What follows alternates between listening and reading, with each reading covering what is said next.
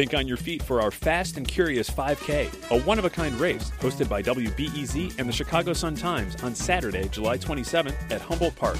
More info and early bird registration at wbez.org/events. This WBEZ podcast is supported by the American Foundation for Suicide Prevention. Suicide is a topic that hides in the shadows. It's time we talk away the dark, learn how to spot the warning signs for suicide, and how you can have an open, caring, real conversation to help save lives. Visit the American Foundation for Suicide Prevention to watch the new short film and learn more at afsp.org/talkawaythedark. I'm Sasha Ann Simons, and this is Reset. To say it's been a wild 2020 in Illinois and Chicago politics would be an understatement. To avoid the loss of potentially tens of thousands of lives, we must enact an immediate stay-at-home order for the state of Illinois. We have commuted the sentence of Rod Blagojevich. He served 8 years in jail. Justice, no peace. Prosecution, police. No justice. For the most part, things have stayed calm, but that doesn't mean those protesters haven't been loud and furious. Illinois House Speaker Michael Madigan continues to lose Democratic support amid a corruption investigation involving ComEd. As the year comes to a close, we want to take a look back at the biggest stories in Chicago and Illinois' political scene. With me to help break down the headlines are two Chicago journalists who covered those stories and more. WTTW political correspondent Heather Cherone. Heather, always great to have you back. Thanks for having me. And David Greising, president of the Better Government Association. Hi, David. Welcome back. Thank you very much. Good to be with you. Now, before we dive into the stories, I am curious. In less than 3 words, I want you to describe the political scene in 2020. Heather, let's start with you. Unprecedented. I win. I get to have that one. No fair. Fraught and divisive. David, your turn. Chaotic, disrupted, and unpredictable. Interesting. Yes, I love those words. Now, it is hard to remember anything before the pandemic, so I want to start there because Illinois got its first confirmed case back in January, only the second confirmed case in the entire country. And then it wasn't long before Illinois responded. Heather, can you talk about some of the first actions that the state took in those early days? Well, it is hard to remember, but in fact, Chicago and Illinois had the first confirmed case of COVID-19 outside of Seattle. And I think that was my first indication that this was going to be very serious. It was a woman who had traveled from Wuhan, China, where the virus was first discovered. And it sort of launched, I think, Illinois into an all hands on deck moment. And at the beginning, it was, an attempt to keep people calm. There was a lot of talk about not panicking. And that lasted really until the beginning of March, when it was clear that the virus was spreading uncontrollably, and which eventually prompted first an order by the city that if you were sick, you needed to stay home, and then the enforceable stay-at-home order. And this is also one of the firsts that you just don't want to have. This is not a first that we want to brag about. Definitely right? not. Now, the governor issued a stay-at-home order for Illinois back in mid-March when cases were still, compared to now at least, they were relatively low. And he got a lot of flack for that from the business community and residents who didn't want to stay home, and also suburban mayors who said, COVID wasn't a problem in their towns. David, can you remind us about what was going on then?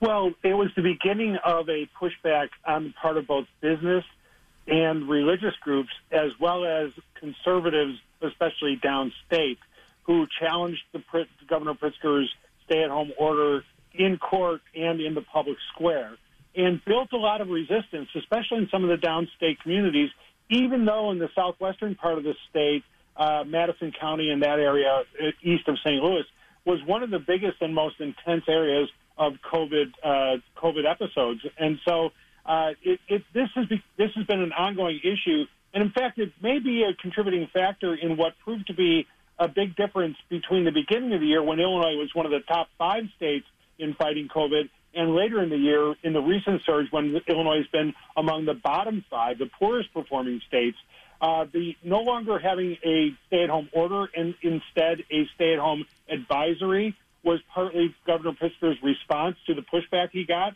And the advisory has been far less effective, and we've seen the case count and the positivity index go way up, way beyond what it was early in the year.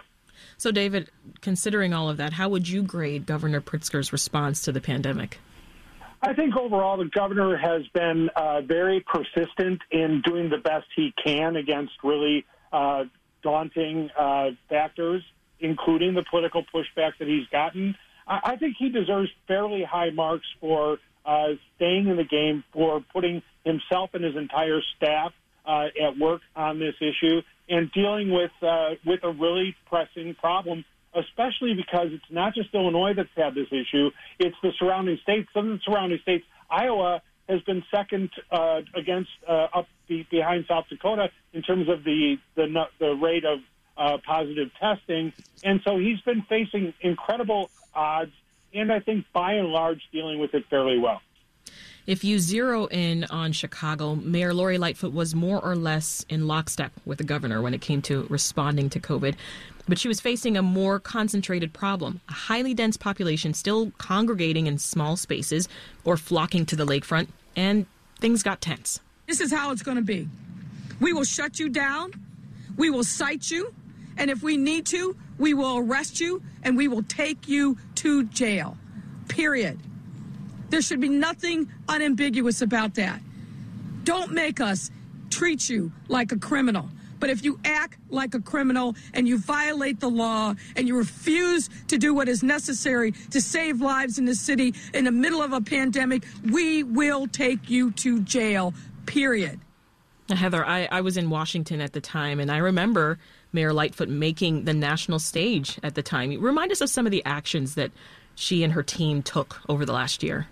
Well, we heard her shut down the lakefront, and we heard her sort of lean into this sort of notion of Auntie Lori, and that she was going to come find you. And she, we saw all of the memes that she, really embraced, with her sort of stern look on her face.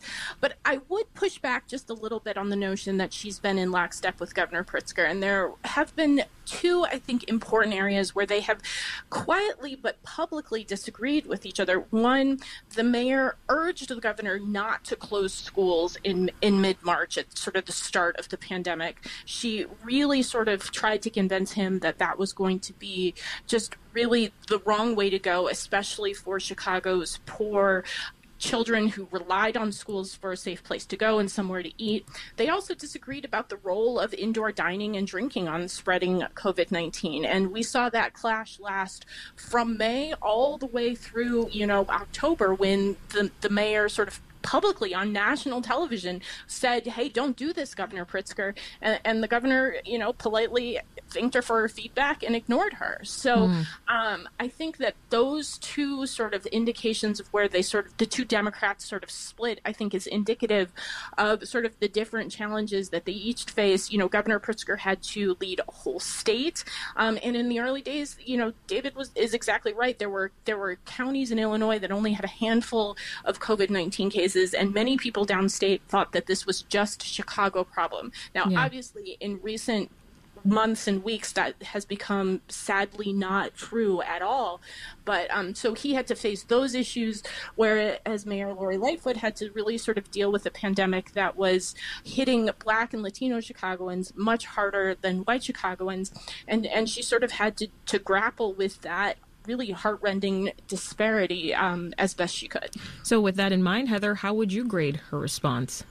Well, I think it's still very much a work in progress. And I think that both Governor Pritzker and Mayor Lightfoot will be judged on sort of how quickly they get people vaccinated and whether the people vaccinated first are those most at risk from serious illness and death, again, Black and Latino Chicagoans. But it will also sort of depend, I think, in what we will begin to see over the next week or so whether Chicago schools do reopen. The first preschool teachers and special education teachers are set to return on Monday. It is not clear whether the union will move to block that, and then the first students are to return January 11th, with elementary school students to return in February 1st. That will happen before even the first Chicago public school teacher will be vaccinated based on federal guidelines. So I think we're still very much in the thick of it. And, it seems like a couple of times during this pandemic, there's been a rush by us in the media to say, okay, let's look back, let's judge, it's over. And I can't emphasize enough how not over it is. It's far from over. Yeah. That's WTTW political correspondent Heather Cherone. Also with us is BGA President David Greising. And we're rounding up the top political stories in Chicago and Illinois from 2020. Let's turn to another story from this year we can't ignore. In the midst of the pandemic, you had the police killing of George Floyd in Minneapolis, which, of course, we felt that across the country, including here in Chicago. David, what kind of response did we see here in Chicago? Well, we saw street protests and that covered, started downtown and led to looting and outright rioting downtown. Obviously, these were opportunists taking advantage of the legitimate freedom of speech that was happening in response to a record of police brutality nationwide and in the Chicago Police Department. And, Mayor Lightfoot correctly pointed out that these opportunists, they came in sort of caravans in some cases, groups of cars riding downtown, riding to suburban malls, looting and just taking advantage. And the police proved not really up to the task, despite, in some cases, days of warnings on social media that this was going to happen. It's obviously hard to police an entire city and predict where these people will wind up, but it was shown that Chicago's responsiveness, the Chicago Police Department's responsiveness, especially to the hints on social media as to what was happening, were not in proportion to the serious threat to public safety that occurred. Yeah, CPD and the mayor received a lot of blowback for their handling of the protests and the looting. Yeah, absolutely, and we had a situation that really kind of symbolized the rich city, poor city demarcation when the city, as a legitimate defensive measure, raised the bridges across the Chicago River. But this, to many, symbolized that Chicago was defending, especially the wealthy area in the Magnificent Mile, and seemed to symbolize that they were trying to put up the drawbridges to prevent the free flow to people from moving freely throughout the city. So it hit again on the issue that Heather mentioned earlier, which is the wealth gap, the income gap, and the race gap in the city of Chicago. Now, Heather, we also saw protests around the Christopher Columbus statues in Chicago. That's when 18-year-old activist Miracle Boyd had her teeth knocked out by police. And those statues were ultimately taken down by the city. And there was also a push to change the name of Stephen Douglas Park to Frederick Douglass Park and the removal of the Stephen Douglas statue from the state capitol's lawn. Talk about how 2020 became the year of social justice movements.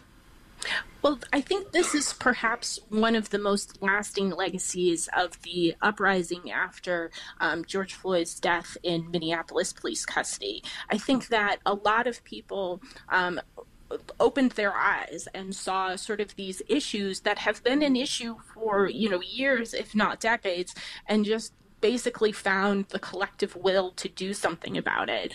It was several years ago when aldermen attempted to change the name of Balboa Drive for Ida B. Wells, the iconic civil rights activist and investigative journalist, only to find themselves blocked by the Italian-American community, many of the same people who were protesting the removal of the Columbus Day statues. So these issues are nothing new, but there seems to be a more willingness to sort of, tackle them head on, although it's still very much a work in progress.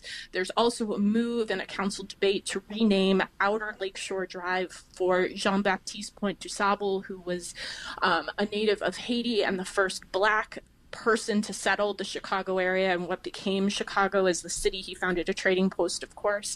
But that is sort of mired in debate about the cost and whether it's appropriate.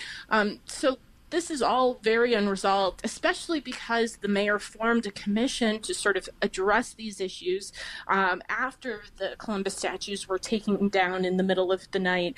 However, we've not heard any sort of results or recommendations from those commissions, which means it's a pretty safe bet that if we were to do this a year from now, we'll still be talking about these issues. David, so much more to unpack from 2020. There's the second round of looting that happened after the Englewood police shooting, the police shooting of Jacob Blake in Kenosha, Wisconsin, which is 50 miles north of Chicago, of course. More recently, that footage that was released of the wrongful raid on Anjanette Young's home on the city's near west side. How has this year affected the relationship between police and the community? Well, clearly, at least all of the differences are on the surface right now. But the Anjanette Jordan raid, I think, is emblematic of the lack of trust and the grounds for a lack of trust on the part of the community.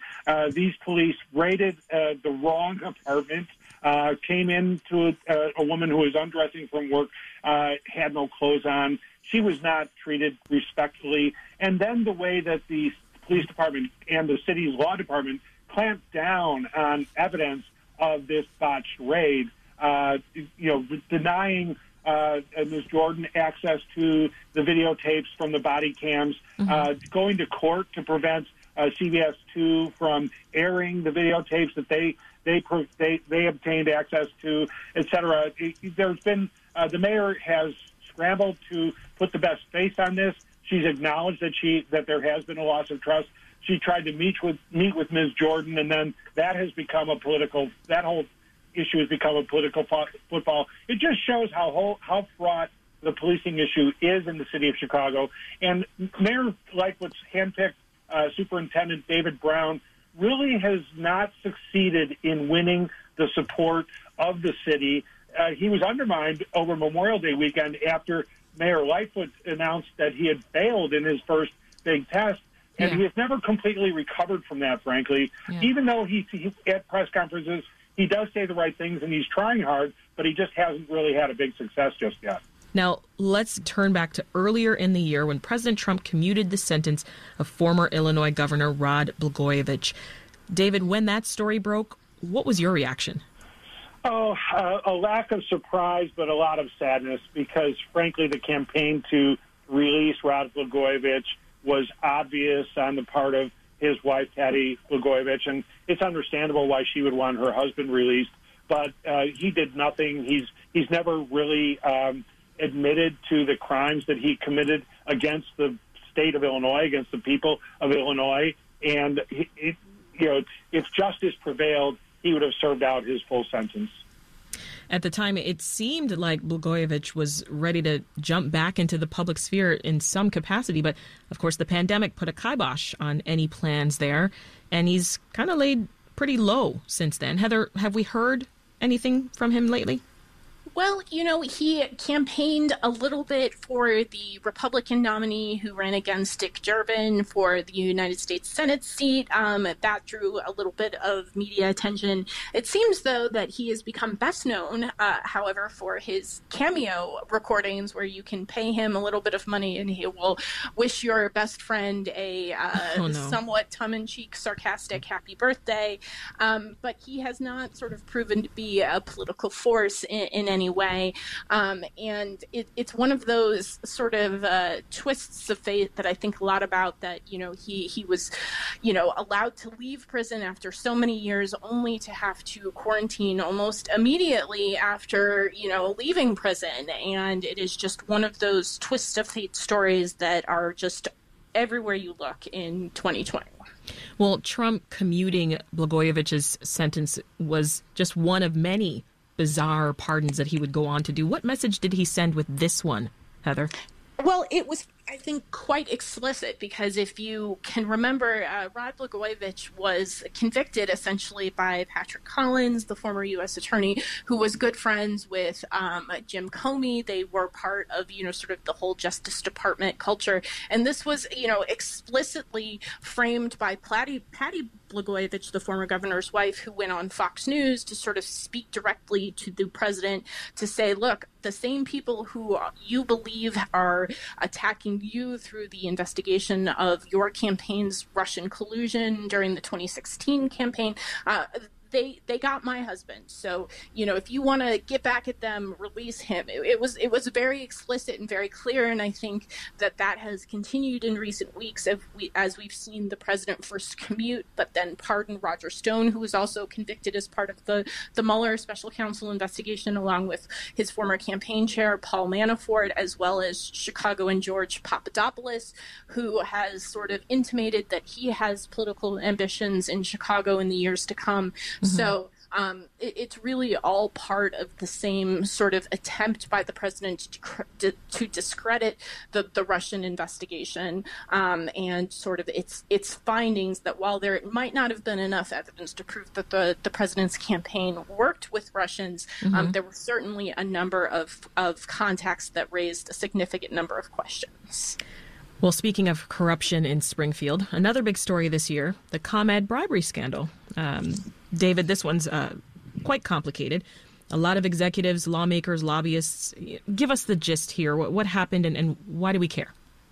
Well, the big charges against Michael Madigan, the House Speaker's one of his closest political confidants, Michael McClain, who really was a Mr. Fix-It for Madigan, and according to the allegations in the indictment, McClain basically was a go-between between Commonwealth Edison, which has a lot of business before the state, and the Speaker of the House. Even though Mike Madigan has not been charged with any crime and says he did nothing wrong, the indication in the allegations is, again and again, is that McClain helped to create jobs for Madigan cronies, no-work jobs in some instances, that in fact succeeded in putting a board member of Commonwealth Edison, political associate of Madigan's, onto the board of Commonwealth Edison, and Pramaggiore, the CEO of Commonwealth Edison, who resigned in the face of this scandal,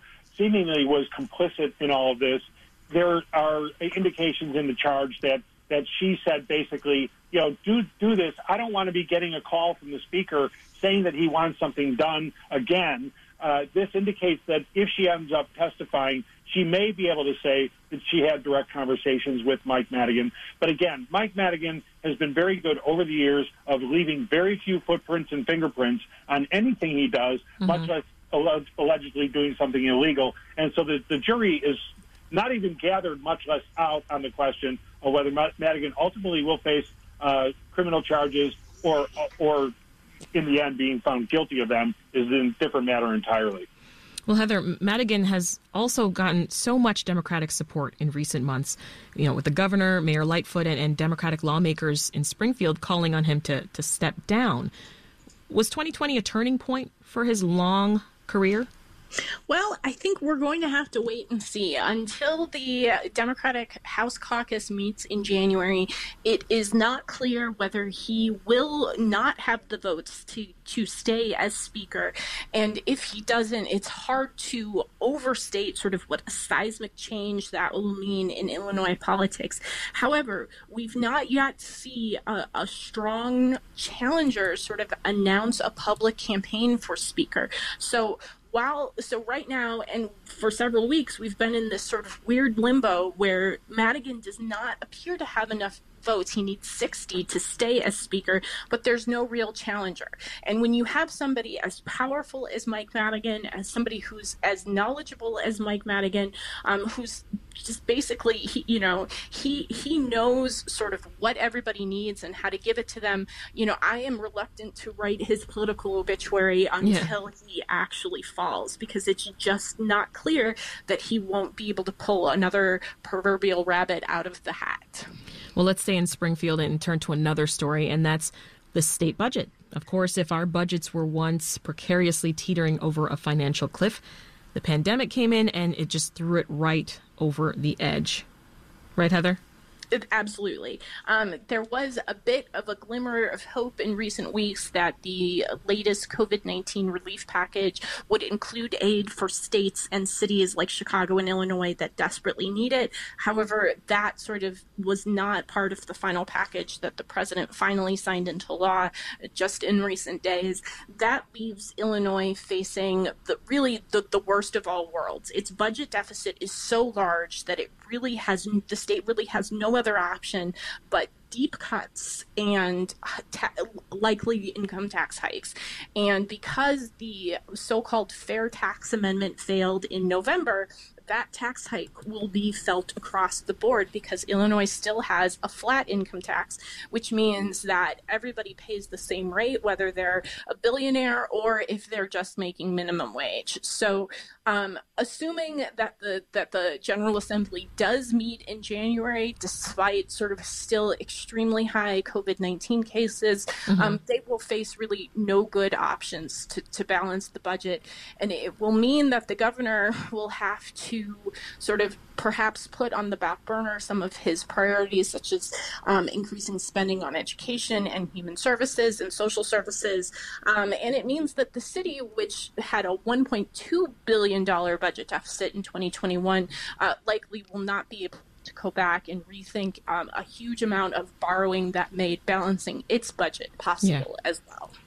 Well, David, both Pritzker and Lightfoot repeatedly urged the federal government to provide financial aid to states and municipalities. Did those pleas fall on deaf ears? Well, seemingly so far. Certainly they fell on deaf ears with Mitch McConnell, the Senate Majority Leader, who really has been wary of doing anything to bail out states that have been profligate in their spending. And Illinois has been cited as Exhibit A there. The game is not over yet. President-elect Biden has indicated that he plans to help the states, and that will be a top priority for him once he takes office. Mm-hmm. A lot will depend on the vote, the runoff vote in Georgia, where two incumbent senators, Republican senators, face spirited challenges from two very capable Democratic opponents. And we're seeing record amounts of spending on those two races.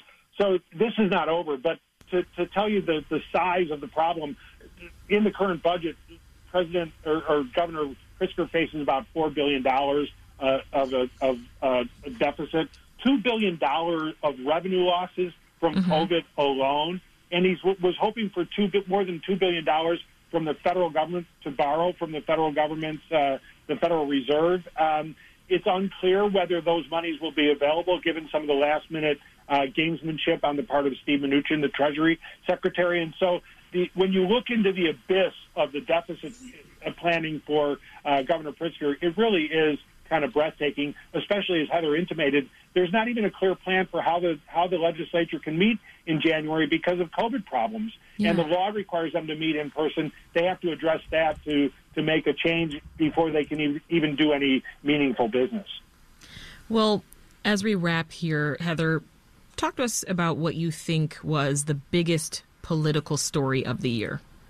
Well, it has to be COVID-19, and it has to be how everybody from the mayor through the city council and the governor sort of handled its impact on people. And I think that we sort of are still in the midst of it, so it's hard to sort of know what its lasting impacts will be, but it has without a doubt, shown a very unflattering light on the systemic racism and the systemic inequality that is rife in Chicago and Illinois.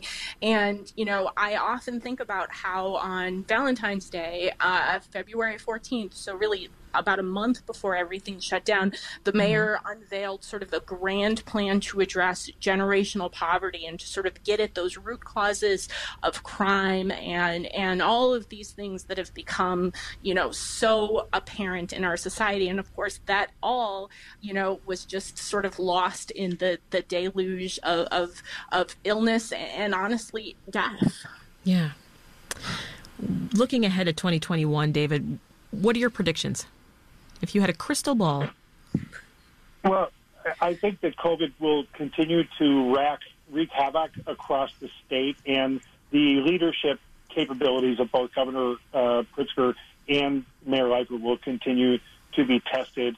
The policing issue, it's ironic that the governor was elected promising the so-called fair tax, and he lost on that. And Mayor Lightfoot was elected with the idea that she could solve Chicago's policing problem, and that has continued to be her biggest challenge. So watching in 2021 to see if either Governor Pritzker has a resolution for the state's fiscal challenges or Mayor Lightfoot can solve some of the policing problems we'll spend a lot of time doing that in the year ahead. Quickly, we didn't mention that this was a census year, and that has some political implications for Illinois. What should we expect, David? Well, we're going to expect to see a new map drawn, and this could be the first time in decades that Mike Madigan has not controlled that process. The BGA has published a so-called a fair map that stands in contrast to the badly gerrymandered Illinois map. And now we'll also see Chicago's political map being redrawn as well based on census results, and that's going to be a fraught process. So there's a lot on the line for Illinois as that all happens. What a year it's been. That's David Greising, president of the Better Government Association, and Heather Cherone, political correspondent for WTTW. Heather, David, thanks so much for spending time with us and rehashing all the crazy political stories of the year. Have a happy New Year. Happy New Year. You too, Sasha. And that's it for the Reset Podcast, just for 2020, that is. To hear more conversations like this around the important stories in Chicago and beyond, hit the subscribe button on your podcast app. You'll get a fresh reset in your feed Monday through Friday, and even some bonus podcasts on the weekend. And take 1 minute to give us a rating. It really helps other people find us. I'm Sasha Ann Simons. Thanks for listening, and we'll meet again in the new year. Thanks for listening to the news live on WBEZ and NPR. The WBEZ stream sounds great in the kitchen on your smart speaker and anywhere on the WBEZ app. Listen every day.